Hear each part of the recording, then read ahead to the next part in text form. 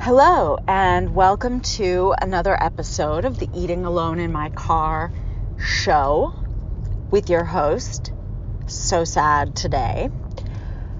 I'm like,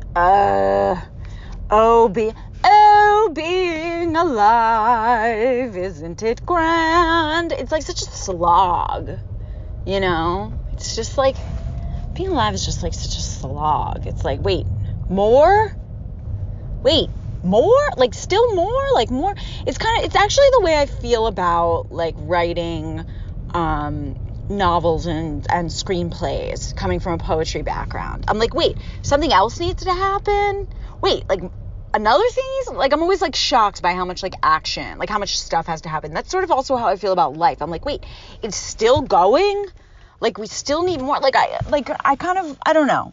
Just, it would be nice if life was like a poem, just like condensed and like, you know, meaty, and then like you're done, you know, and I don't know. They say that a good poem, I don't know whose they is. Some professor I had said that like a good poem, it's like when you read the end, you like immediately go back into the beginning. You know, it like kind of almost like launches you back, like, or either you want to go back and read the beginning, or you're sort of, there's a cyclical element, right? Like you don't want to end it like with finality, the grand gesture. But I always like endings, like I always write them and then like kind of do the mid, like I do like cookie and then creamy filling, because like I'm scared that I'm not going to be able to like get my ending. So I'm like, okay. So a lot of times with poems, like I'll like end too quickly and then I got to like zhuzh back in the middle. I haven't written a poem in a while though. I think I'm going to get back in that game. I need to be reading some poems too. What have I been reading lately? Let me take a look at I keep a little listy. I finished Serotonin by Michelle Houellebecq. That was a recommendation from my friend Daniel. I really liked it. I liked it. What can I say? I feel like you're not supposed to like Houellebecq or whatever, but I don't know. I liked it. I read Garth Greenwell's book Cleanness, and I fucking loved it. It was so beautiful. There's an essay in there called The Little Saint. That's like literally, or it's not an essay, it's a short story. It's a fucking miracle. That piece is a fucking miracle. I really enjoyed Cleanness. I've also been hitting Philip Roth pretty hard just in doing the final edits on my book Milk Fed. I just wanted to sort of be steeped in the Jews. I reread Sabbath Theater, which, if you've never read Sabbath Theater, it's a gefilte fishy delight. And then I also read The Ghostwriter, which is like his first in the Nathan Zuckerman trilogy.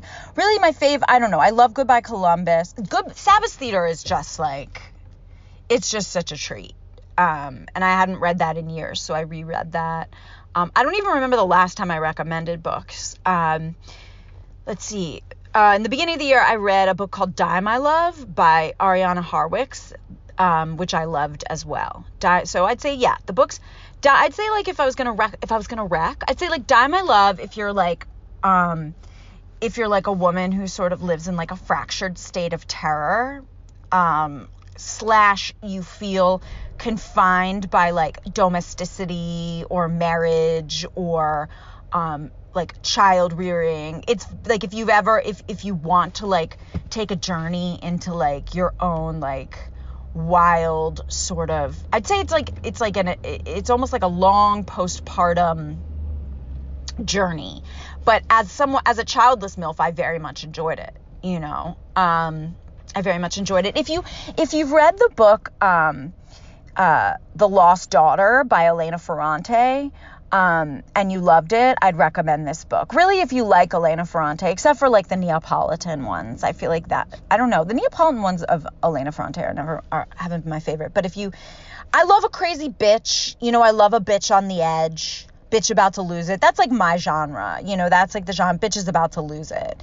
Like I'll read something and then like someone else I know will read it and they'll be like, God, that was so depressing, or like that was fucking harrowing. And I'm like, really?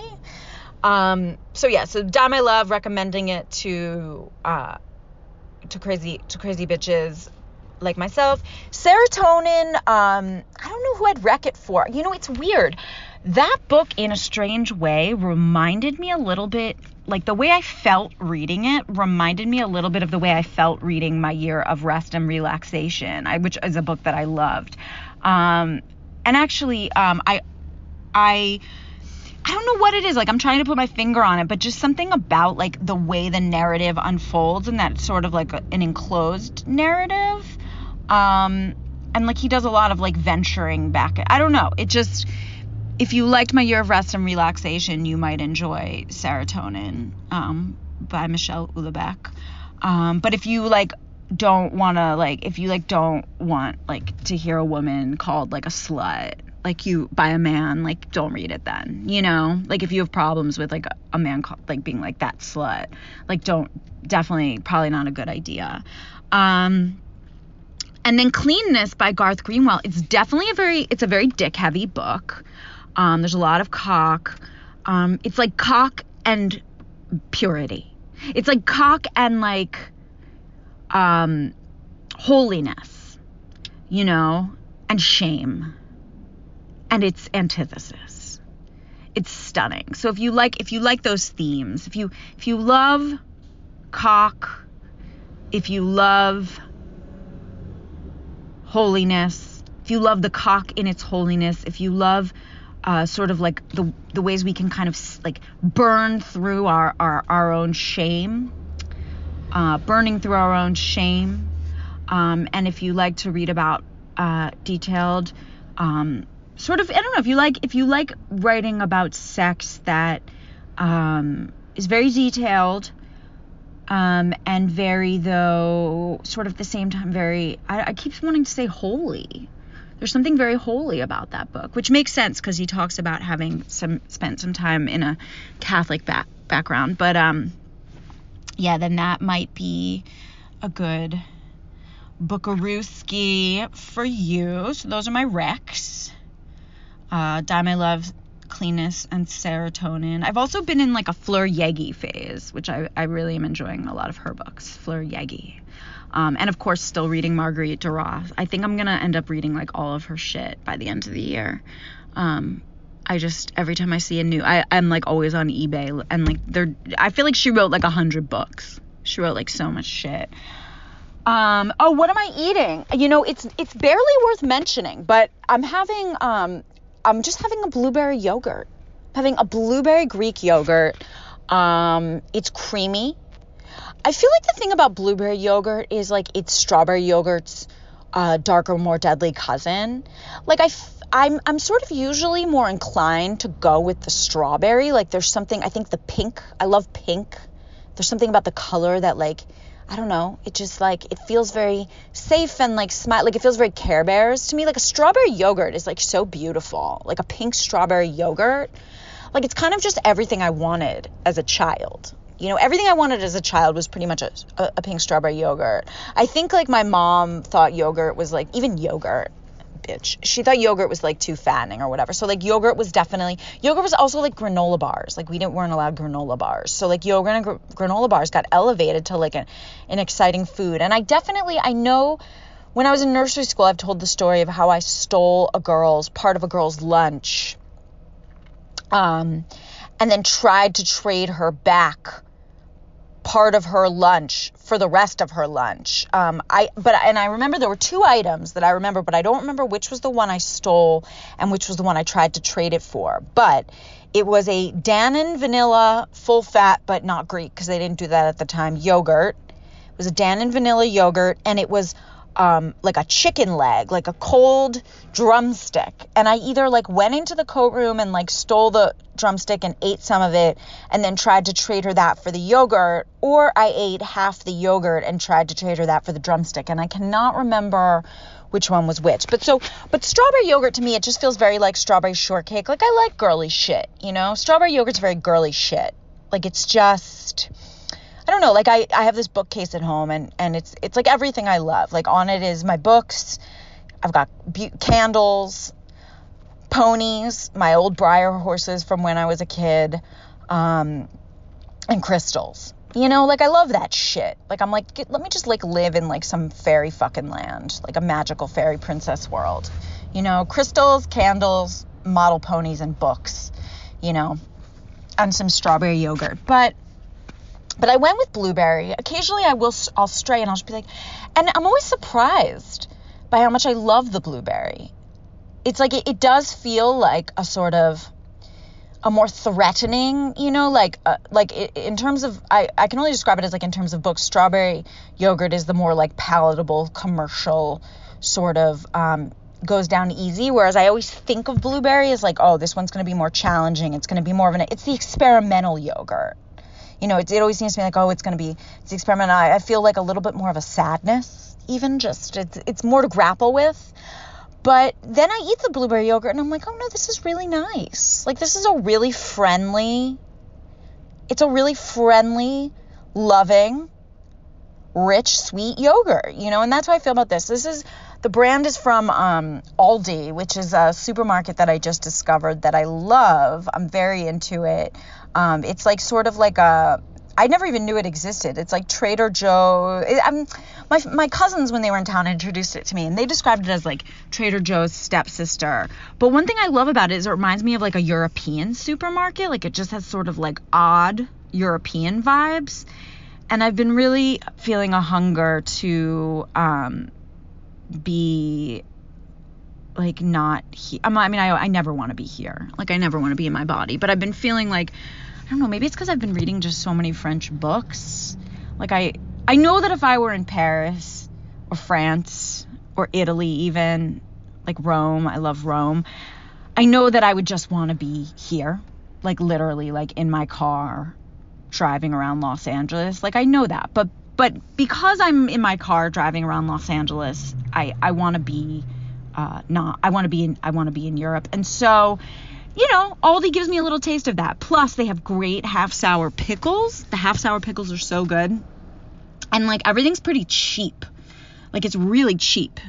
And they have, like, fun, like, fake cereals. Like, they have, like, fake version of Frosted Flakes and, like, fake version of Froot Loops. And it's fun. It's good. And they also have something that's, like, a faux Phalo top.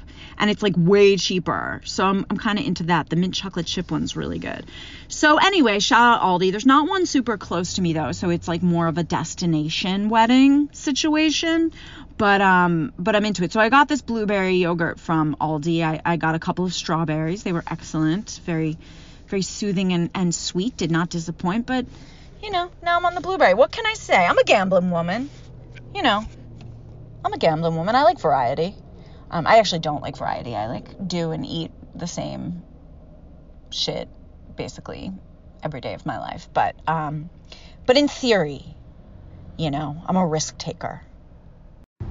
So somebody wrote into me with a request, which I actually love. I love when people request a topic, because then, I don't know, it just like tethers me to something, you know, like it just makes the energy, which I feel that I don't have, to do this,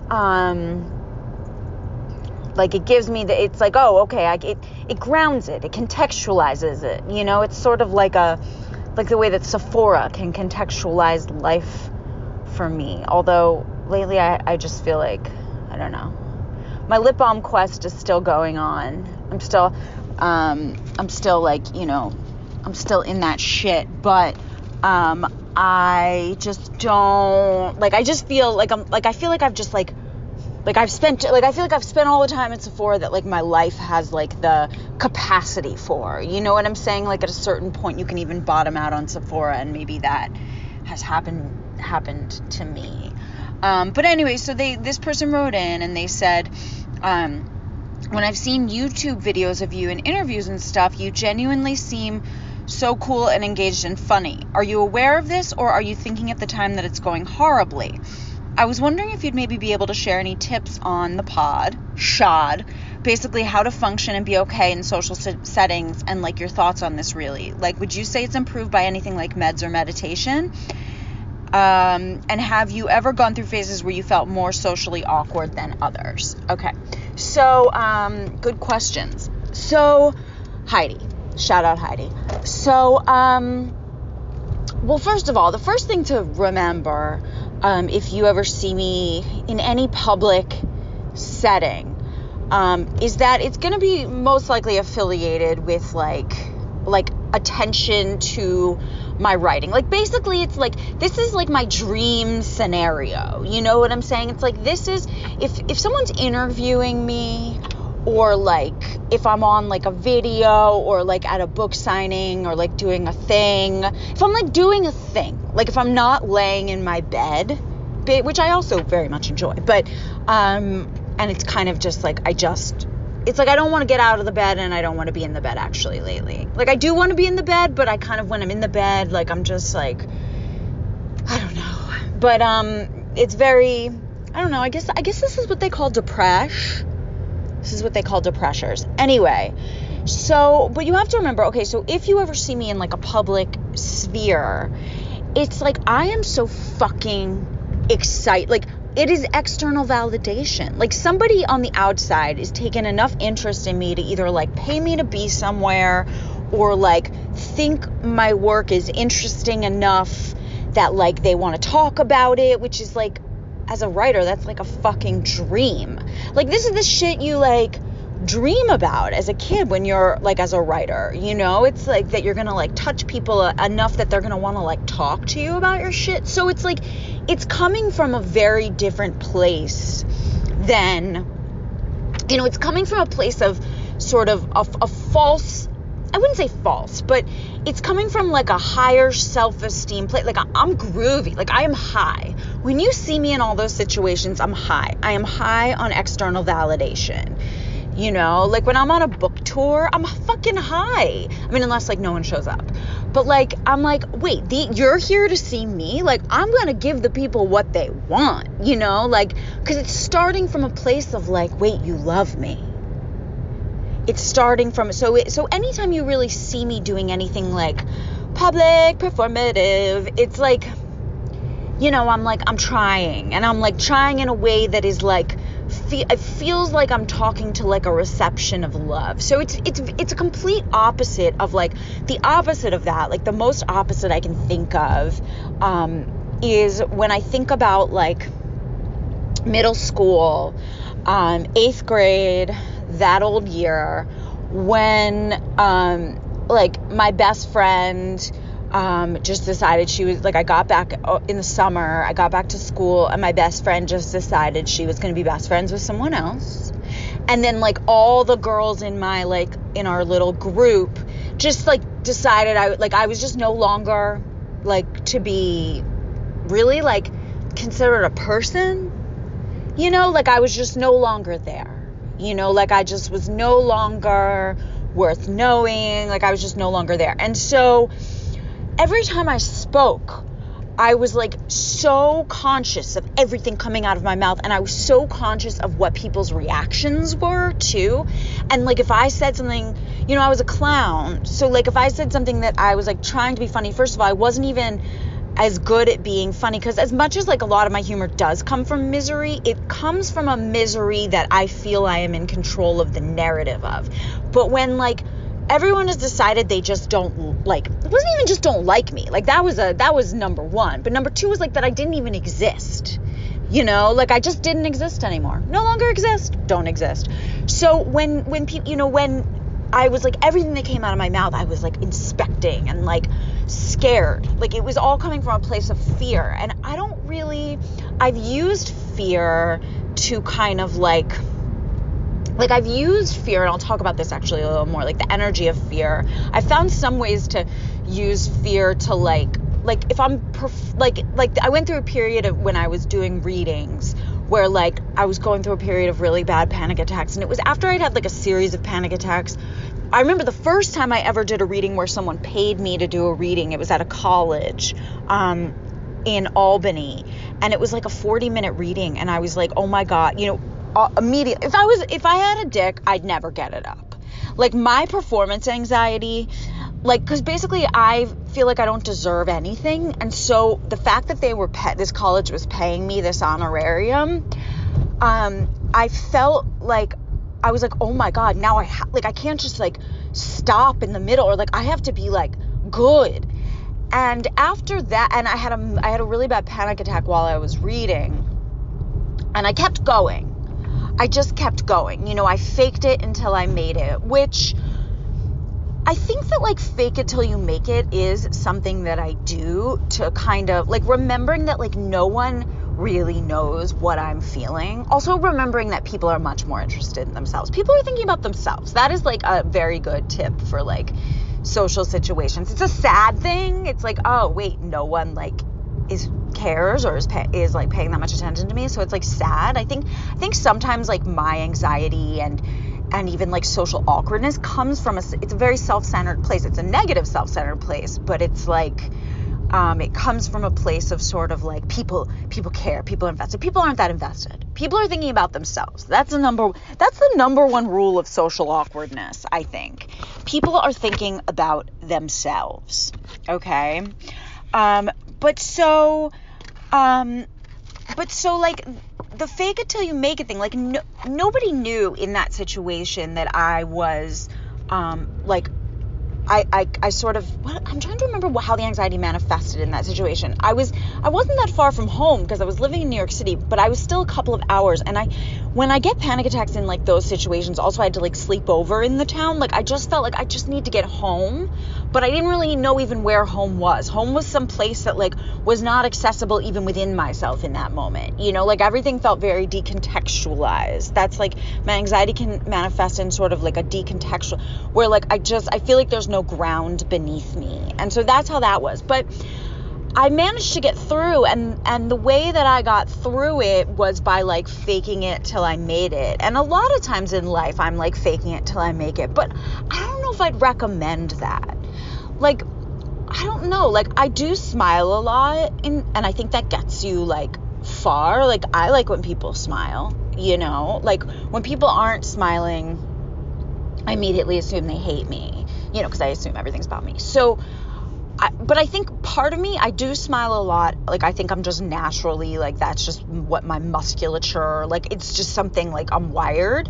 But I also think, like, as a kid, I really must have discovered at some point that, like, if you smile, then, like, people don't ask, people, like, think you're okay. They assume you're okay. Like, you get left alone, you know, and, like, it's sort of it's disarming. It's just, like, in a way, like, a smile, as much as it can be a bridge to intimacy, it can equally be like a barrier to intimacy, to genuine intimacy. It's like, I'm okay. And so with the fake it till you make it thing, like, while I think that it's a good thing to consider in like a panic situation, like in a moment where you're like, oh my God, everyone knows. No one knows. No one has any idea what's going on inside of you. Like, I wish that I had the self-esteem to just like let myself be more blah. You know what I'm saying? Like, I wish I had like the self-esteem to just trust that like I'm enough, even if I'm not like bells and whistles, like I am entertaining you, I'm smiling, everything's fine. You know, it's like I'm so scared of letting anyone see that I have a need or vulnerability, because then like what if that need's rejected and then I'm a loser and vulnerable? Like I'd rather just like feign that like, no, I'm okay, I'm self-contained. I'm a self-contained universe. I don't need anything. It's fine. I'm a self-contained universe. It's all good. Need nothing.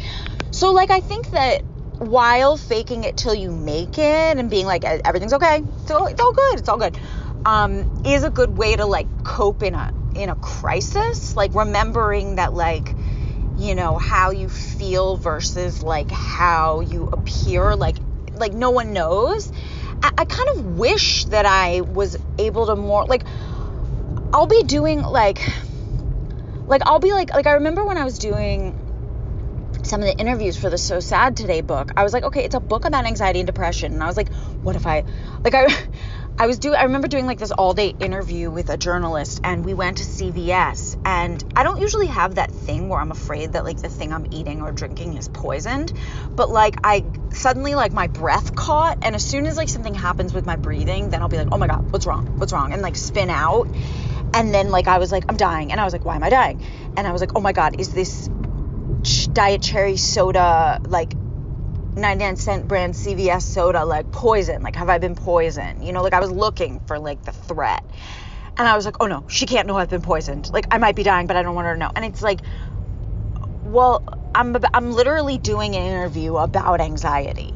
Like I'm doing an interview. Like, wouldn't it be okay to let her know that like I think I'm dying? Like, wouldn't that be the right time? But yet, no. Because I need to control the narrative. You know, I don't want to be seen. I'm scared to be seen. So fake it till you make it, sure. You know, that is a thing. But it's like, I don't know if in the end, like, I feel like that can contribute to one's sense of isolation and depression, because it's like even like with therapists, you know, like I'd be talking to my therapist about like really like personal, intimate, historical shit, but I'm like, I can't tell them I'm having a panic attack, because like, well, also like, won't it hurt their feelings that I like don't feel like safe in this? And like, I've had so many panic attacks in front of therapists, like while talking about hypothetical panic attacks, and like not been able to be like, I'm having one right now, you know? So I don't know, it would be nice to be able to be more like, have the insides and the outsides match up a little more, you know? Like I feel like maybe it's okay to like, I don't know, isn't there some like fucking like TED Talk person who's always, I don't know, like I have a couple friends who are always like, I don't know, I have a couple friends who are like very, very like, not even, I don't even want to say New York Times, because it's like beyond that. It's like, they're very like TED Talky, you know, like they're very like podcast, like biohack, like, and they're always talking about like, you know, this one woman's like, she's talking about like she's like, it's like vulnerability TM, you know what I'm saying? Like vulnerability copyright, like 20 whatever. And I'm just like vulnerability as a product, you know, she's like marketing it as a product. But it would, you know, or like authenticity. I've talked about how much that word annoys me. Like authenticity, copyright 2017, you know, just like anyone who says like my authentic self, I want to be more authentic. Like I'm just like, you don't have a chance, baby.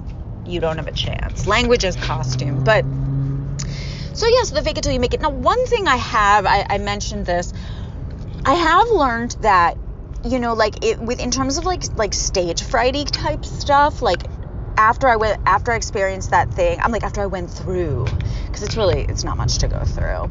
But like after I experienced, you know, that Albany thing, and then like every time I got on stage to read, thought I was going to die, for a period of time. After that happened, I did like learn to reframe a little bit, like the jitters, like the like, because basically it's like, I'll feel a jitter and I'm like, oh my God, here it comes. It's coming. Here it comes. And then like, of course, you know, and then the narrative around it is like full of terror. So I did learn to kind of reframe the jitters and be like, this is excitement, and kind of use them, like be like, this is excitement. Like you can use a jitter. There's more sort of about that technique. There's an ebook that I love. I wrote about it in the So Sad Today Vice column. It's this book called Panic Away, and he talks about like welcoming and inviting the panic, and that got me through like some harrowing times. You know, ultimately for me, it's like such a full recipe. Like it really takes a village. Like meditation, yes, meditation has helped, because it gives me, well, first of all, it like gives me like in the morning sort of like more like a set point. Like it's like a memory of like a place, like almost like a body memory of a place that like, wait, actually like things can be, you know, there's like a pause, like a baseline of pause, you know. And I've also been able to like use my mantra to kind of like, when my mind is going like a mile a minute, to like kind of free myself from like the prison of my own diatribe. So like meditation has definitely helped in that sense. I also, like I've said, that I think that like the once I really like went from doing 10 minutes of meditation a day to doing 20 minutes twice a day, that's definitely helped my anxiety. And so with that, like if I start from sort of a more base set point, like where I'm having less panic attacks, then I'm less afraid of having panic attacks. So that has helped with my social anxiety for sure. But like it's not just one thing. Like where would I be without meds? I don't know. Probably dead. Like can't really socialize that well when I'm dead. As much as like death sometimes sounds like so nice. But so it's like, yes, like all of it's been like sort of like I found that it's really like it takes a recipe, like it takes like a full, like it's not just, there's no like one thing. But if you are still, I know it's not just middle school, like when you have like friends and you feel like you're like suddenly like being judged. I just had a dream the other night that I was in college and like my friends were all like had decided to get a house together and like I was like living alone and like the rejection of that. Now I'm like, oh, all I want is to live alone. But the nice thing about getting older, I think if you do like a little of the work, because look, we can make anything into a god, right? Like we can easily make friends into a god. We can make career into a god. I do it all the time. I make shit into gods all the time. But one thing that I don't make into a god as much anymore is like my little like group of friends, like group of, sorry, I just passed a cop. He gave me a weird look. He's like, fuck you for not needing a friend group. But like, it's like the cliques. Like I still want to be cool, I think maybe a little less. Like I think some of that has faded, but that has, for me, that is one thing I've gotten a little relief from, is like needing my like circle of people to be like intact and like everybody getting along and like the politics of that, like it's chilled. That has chilled out. Thank fucking God. That has chilled out some. So using the fear, and then just like cognitive behavioral therapy techniques, like the thing where I've talked about, this can be used in social situations, like where I give like the feeling that I have a number. And then like let's say I'm feeling like, oh my God, what's going on? Like I'm scared. I feel like freaked out. I feel like an asshole. Like you're such a fucking idiot. And then like all the worst terrors, about that, like the kind of monologue that I'll spin about like what the catastrophic results are going to be. What I'll do is I'll like give those sort of thoughts and feelings about the feeling a number. And then I'll give like the initial feeling a number, so it's usually like the initial feeling's only like a 5 of, like that feeling of terror, nervousness. And it's like, okay, I can handle that. But then like the thoughts and feelings about that, like the terror of the terror, the doom scenario, the doom narrative about the doom, that's like a 9. And when I can kind of like quantify it like that, like when I can be like, oh, okay, well, actually, I really only have to be feeling a 5. Like the 9 is my own added shit. Then that helps to like separate out, like to not have to have like thoughts and feelings about the feelings, like to just have them. That's definitely something that can be helpful. Or another one of my favorite CBT techniques is the old kicking of the can, where I'm like, okay, I'm not allowed to worry about this until like, and then I pick a day and I'm like, Sunday, I at 4:00 p.m. or I'll just pick like a random, like I'll just pick a time, and I'm like, Sunday from 4:00 to 5:00 p.m. I can obsess about this as much as I want, but right now in this situation, like, nope, not allowed. And like every time my mind goes there, nope. Like I just sort of like be that kind and just parent to myself that I like don't really like naturally know how to be, and because I'm usually more like, what the fuck is wrong with you? Like usually I'm more like, what the fuck is wrong with you? You're so like the parent that like naturally lives inside of me, like, the self-mothering is like, what the fuck is wrong with you? You're so fucked. You're doomed. Everybody's gonna fucking know. What a loser. Like everyone's gonna know. What is wrong with you? Like you're so fucked. That's basically like kind of the echo. So it's like I don't even remember in those situations that there can be a voice that's like, wait, like maybe you're not fucked. But sometimes I can kind of like lock into like a quantifying, like, okay, what is the feeling right now? Give it a number.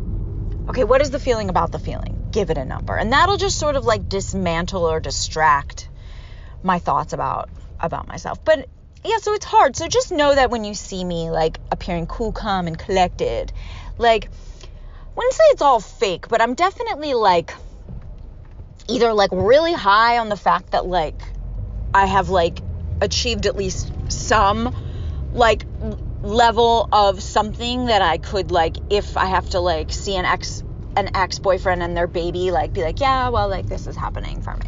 You know what I'm saying? Like it's like that like, so I'm in like a good, like I'm kind of like riding on that good adrenaline, like know that, or like that it is sort of like there might be a lot of terror underneath and like you're just not seeing it, you know, I think is kind of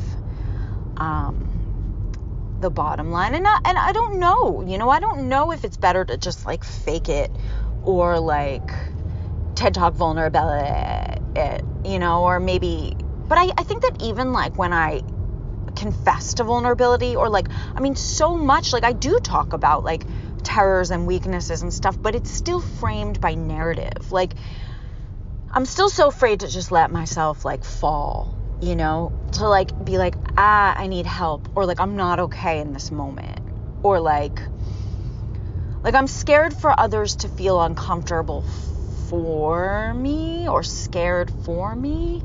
Like I'm scared to show a weakness where I'm not like, okay, like, you know, yes, I'm struggling with depression, but I've got it.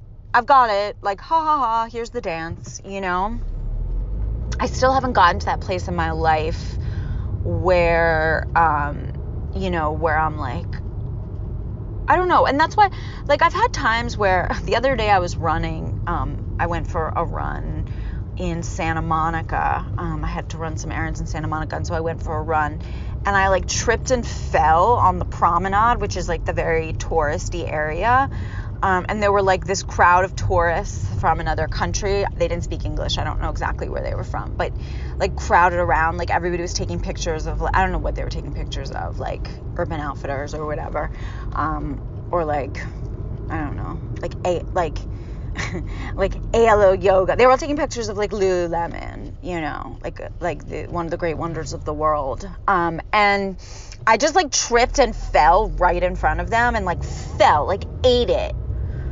And like I was like, I'm okay, you know, because I didn't want the help. But then there was like, for a second, like laying there on the ground, there was something kind of nice. It was like I was forced to just let it go. And they were all like, oh my God, you know, blah, blah, blah. Like they didn't speak English. I don't know what language it was, but like, I was like, I'm fine. In like a language they didn't understand. And like, but you know, I did the universal signal for like, it's okay. Like, please don't draw attention to this. Like, I'm embarrassed enough as it is, you know, the universal signal for like, you know, I was taught at a very young age not to express my needs because then they could be rejected. So, you know, that, the universal symbol for that. So, but there was like something nice about it. And the same thing happened. I tripped running like, I guess like a couple years ago, and I hurt my wrist, and I remember I had to go to the hospital just to like get everything checked out. Everything was fine.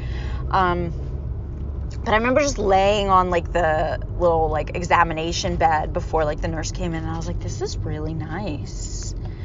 Like I was like, this is just so nice. Like I don't have to do anything. Like I don't have to be in control. Like this is great. Like, yeah, like forced vulnerability. Because that's really the only, or like forced sort of submission.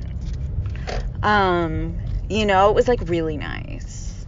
So on that note, wishing you a week of pleasurable vulnerability. Copyright 2010. And I will see you on the flip side. That is all. Bye-bye.